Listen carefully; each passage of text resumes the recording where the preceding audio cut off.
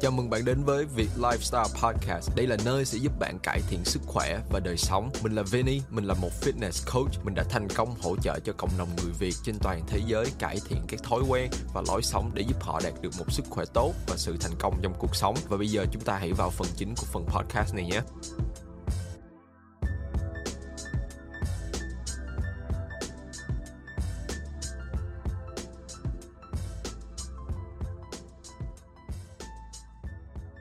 Thì cái chủ đề ngày hôm nay thì nó sẽ liên quan về động lực. Thì mình muốn làm cái chủ đề này một phần là dành cho những cái bạn học viên mới tham gia vào team. Có thể là có một số bạn sẽ thấy được những cái bạn đã tập lâu năm rồi trong team của mình và thấy là tại sao đạt được những cái mục tiêu như vậy, và cảm thấy là mình sẽ khó có thể đạt được. Kiểu như là mới vào thì những bạn này sẽ cảm thấy rất là khó để có thể đạt tới cái mục tiêu mà những cái bạn đi trước đạt được. Nên cái chủ đề ngày hôm nay là hãy tập trung vào chiến thắng bản thân của mình. Và cái vấn đề này nó rất là quan trọng. Nói về cái việc tập luyện thì bạn tập luyện là bạn đang tập cho ai? Bạn đang tập cho chính bản thân của bạn, đúng không? Bạn đang tập cho chính bản thân của mình là mình đang cải thiện bản thân của mình. Thì có rất là nhiều người sẽ dễ bị coi những cái mạng xã hội, coi những cái hình ảnh trên mạng, thấy những cái người tập đi trước, những cái người đã tập rất là lâu năm rồi, những người đó đã bỏ công sức ra rất là nhiều, và cứ thấy những người này tập như vậy và đạt được những cái điều như vậy và làm được như vậy, cái cố gắng làm những điều mà những người này đang làm. Nhưng mà thật sự là những cái mà những người này đang làm thì không phù hợp cho các bạn. Và cái vấn đề này mình cũng muốn chia sẻ dành cho những cái bạn mới tham gia vào team của mình. Thì hãy cố gắng tập trung vào, hãy chiến thắng chính bản thân của mình. Có thể là trước đó bạn đã tập trước rồi và trước đó bạn tập được cái mức tạ nó siêu nặng luôn ha. Bây giờ bạn mới quay lại bạn tập thì không thể nào đùng một cái trong một ngày, một tuần bạn quay lại liền được cái mức tạ trước đó của bạn. Bạn sẽ cần cái thời gian để bạn có thể quay lại nó. Thì cái vấn đề này mình thấy rất là nhiều người, đặc biệt là những cái bạn trẻ, những bạn trẻ mới tập, đi lên mạng cái thấy cái mấy cái idol bự con có body đẹp đồ này kia, cái bắt đầu là so sánh, nói là tại sao bản thân của mình lại không bằng người kia, tại sao bản thân của mình tập từng nhiêu đây năm, từng nhiêu đây tháng nhưng mà không thấy được kết quả như những người trên mạng. Mình muốn báo cho các bạn biết là trên mạng nó có những cái người ta show, những cái người ta không có show ra. Chính bản thân của mình làm trên mạng rất là nhiều, mình làm social media rất là nhiều, mình quay video, đăng hình đồ này kia, thì mình hiểu được. Và mình có những cái người bạn có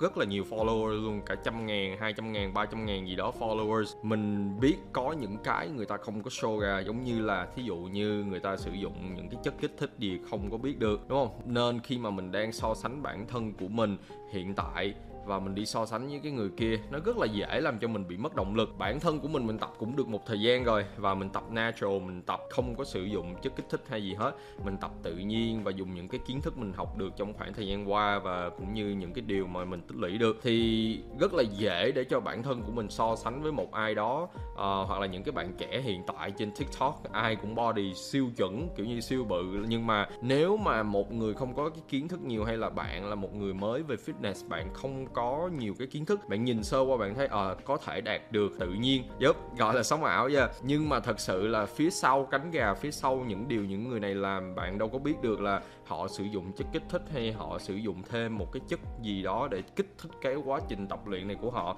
Thì đương nhiên mình không có nói là tất cả mọi người trên mạng đều là sử dụng chất kích thích, nhưng mà mình nói là có một số trường hợp để cho bạn hiểu được, để cho bạn biết được rằng có một số cái bạn thấy trên mạng nó không phải như bạn nghĩ đâu. Nên thay vì là cố gắng tìm mọi cách hay cố gắng so sánh chính bản thân của mình với người này người kia, thì hãy cố gắng mình tập trung vào chính bản thân của mình. Và một cái câu nói, một cái điều mà mình luôn tập trung vào, có nhiều người hỏi mình tại sao mà mình có thể duy trì cái việc tập luyện hoài, duy trì cái động lực tập luyện hoài và suốt mấy năm trời, thì mình luôn cố gắng hoàn thiện bản thân của mình. Có thể cái tốc độ của mình đi chậm hơn những người khác, thì mình cảm thấy là cơ địa của mình, genetic của mình thì mình không có tốt như những người khác. Mình cảm thấy tiến triển của chính bản thân của mình chậm, nhưng đó không phải là cái lý do, đó không phải là cái điều mà mình sẽ dùng nó để lấy ra và làm cái sự ngụy biện. Ok, mình có thể là mình không có được cái thể trạng tốt, nhưng mà mình có thể dồn hết sức, dồn hết quyết tâm của mình vào để đạt được cái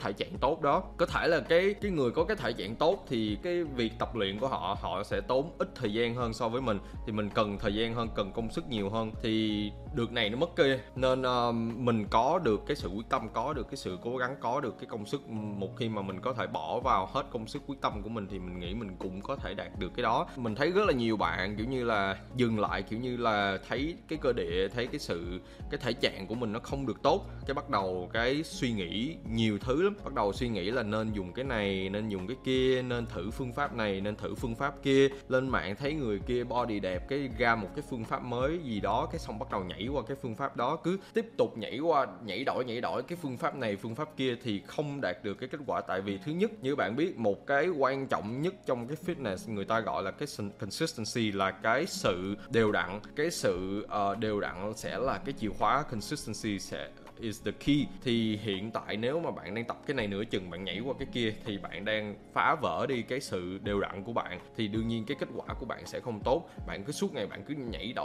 đổi, nó giống như là thay đổi việc làm vậy. Bạn cứ suốt ngày đổi việc hoài, vào cuối ngày thì bạn chả có một cái công việc nào ra trò hết.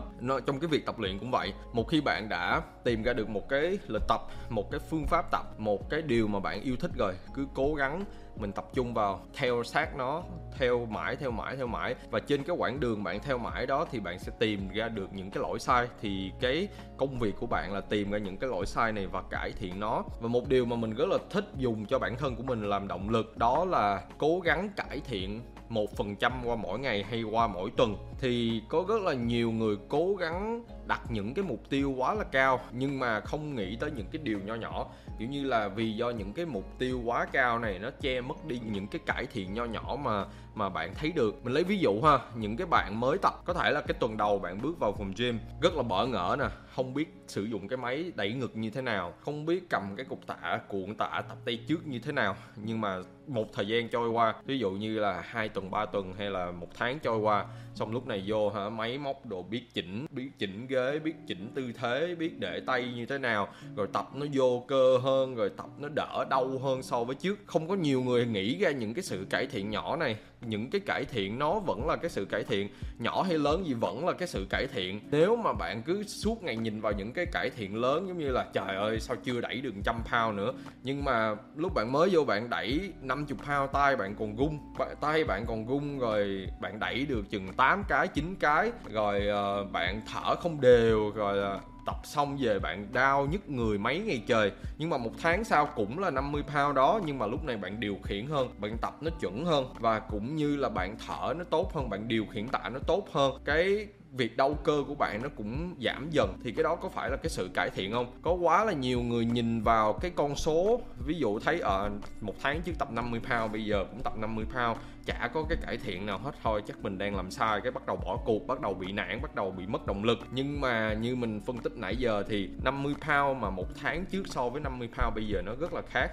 Tại vì 50 pound 1 tháng trước bạn tập bạn còn rung, bạn còn nhét tạ rồi này kia, nhưng mà 1 tháng sau 50 pound nó đã nhẹ nhàng, nó đã dễ control cho bạn. Vẫn có thể là vẫn tập đúng cái số rep y chang 1 tháng trước, vẫn là như vậy, nhưng mà lúc này cái kỹ thuật nó tốt hơn, cái tốc độ nó tốt hơn, thì nó vẫn là cái cải thiện. Thậm chí bản thân của mình tập rất là lâu rồi, mình phải nói với các bạn rằng cái mức tạ coi là 1 năm về trước mình tập, bây giờ mình vẫn tập với cái mức tạ đó. Thì nếu mà nhiều người không biết nhìn vào nói chả có tăng được cái sức mạnh gì hết, thôi nghỉ tập cho rồi, kiểu như là mất động lực, kiểu như là không có tiến triển gì hết, cái bắt đầu thấy chán, thấy buồn rồi này kia. Nhưng mà bạn phải nhìn vào những cái nho nhỏ. 1 năm trước mình nhìn vào những cái video mà mình tập cái mức tạ mà mình đang tập hiện tại. 1 năm trước mình bắt đầu mình dùng đà nhiều nè, người mình đong đưa nhiều nè, cái sự điều khiển nó không được tốt nè, kỹ thuật nó cũng không được tốt nè, mỗi lần tập xong rồi đau nhức lưng, đau nhức những cái nhóm cơ nó không đáng để đau nhức. Xong bây giờ 1 năm sau với cái mức tạ đó, kỹ thuật nó đã cải thiện hơn, và cũng như cái sức tập của mình nó cũng cái tốc độ mình tập nó cũng cải thiện hơn, và cũng như kỹ thuật nó tốt và cảm nhận cơ nó tốt, thì cái đó vẫn là cải thiện.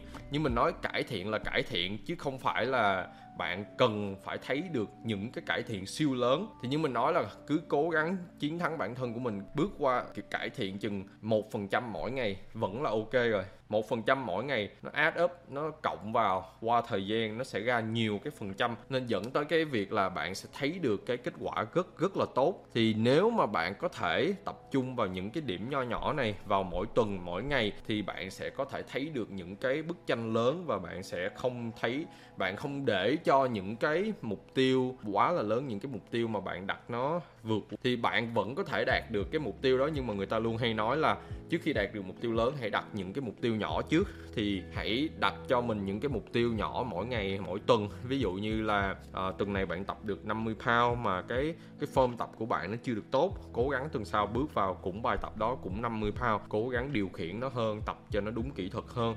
Thì đó cũng là những cái sự cải thiện. Đừng so sánh bản thân của mình với ai khác, có thể người đó đã tập lâu hơn bạn. Cũng trong group này cũng vậy. Yes, dùng người nào đó, dùng đó làm động lực để cho bạn có thể cố gắng đạt được cái mục tiêu thì tốt. Nhưng mà đừng có để cái điều đó vượt quá, làm cho bạn bị mất động lực, làm cho bạn suốt ngày cứ theo đuổi và nghĩ rằng mình cũng phải cố gắng làm, mình cũng phải có thể làm được cái điều đó, và ép bản thân của mình làm những điều mà không phù hợp với chính bản thân của mình.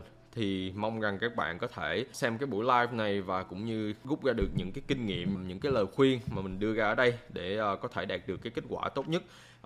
Cái sự cải thiện tốt nhất sẽ là cái sự cải thiện cho chính bản thân của bạn, chứ không phải là cải thiện hơn người này hơn người kia, hay là so sánh bản thân với người này người khác. Và cũng như mình nói là trên mạng cũng có rất là nhiều điều bạn không thấy phía sau cánh gà, người ta không có cái gì cũng phải show lên mạng cho bạn coi, nên có những thứ phía sau mà bạn không biết được. Nên cứ tập trung vào chính bản thân của mình, đặt những cái mục tiêu nho nhỏ vào mỗi tuần để cải thiện, để đạt được nó. Bạn chiến thắng bản thân sẽ là cái điều quan trọng nhất trong cái quá trình fitness này. Tại vì cái quá trình fitness này chính bạn sẽ là người đi trên cái con đường này, chứ không có ai đi giùm cho bạn. Nên nếu mà bạn cứ suốt ngày cứ theo đuổi ai đó, cứ ép bản thân của mình phải làm được cái điều mà người đó đang làm, mặc dù cái điều mà bạn đang làm không có phù hợp cho chính bản thân của bạn, thì nó sẽ mang lại những cái kết quả rất là xấu. Và bạn làm không, thí dụ như bạn làm cái điều đó xong nhưng mà bạn thấy là nó không phù hợp, bạn không làm được, cái bắt đầu bạn chán, bạn mất động lực, cái bạn bỏ tập, thì cái điều đó nó không được tốt cho lắm. Hãy cố gắng tập trung bản thân của mình. Cái đối thủ mà bạn đối đầu sẽ là cái người trong gương, là chính bản thân của bạn. Thì mong cái buổi live này mang lại nhiều cái value, nhiều cái lợi ích cho các bạn, và cũng như mong rằng cái chủ đề ngày hôm nay có thể giúp ích cho các bạn cải thiện được cái việc tập luyện, cũng như cải thiện được những cái cách nhìn về cái mục tiêu của bạn. Mình sẽ làm nhiều cái chủ đề hay về động lực nữa để giúp cho bạn có thể cải thiện được cái việc tập luyện của mình, cũng như là để đạt được một cái mục tiêu tốt hơn. Cảm ơn bạn rất nhiều đã dành thời gian và nghe tập podcast này của mình. Nếu bạn cảm thấy tập podcast này hay và giúp ích được cho bạn, hãy comment và share với bạn bè của bạn. Và nếu bạn đang gặp khó khăn trong việc cải thiện sức khỏe, ngoại hình, hãy nhắn tin cho mình trên Instagram để mình có thể tìm cách để giúp đỡ cho bạn. Instagram của mình là Veni2111. Hẹn bạn vào tập podcast sau nhé.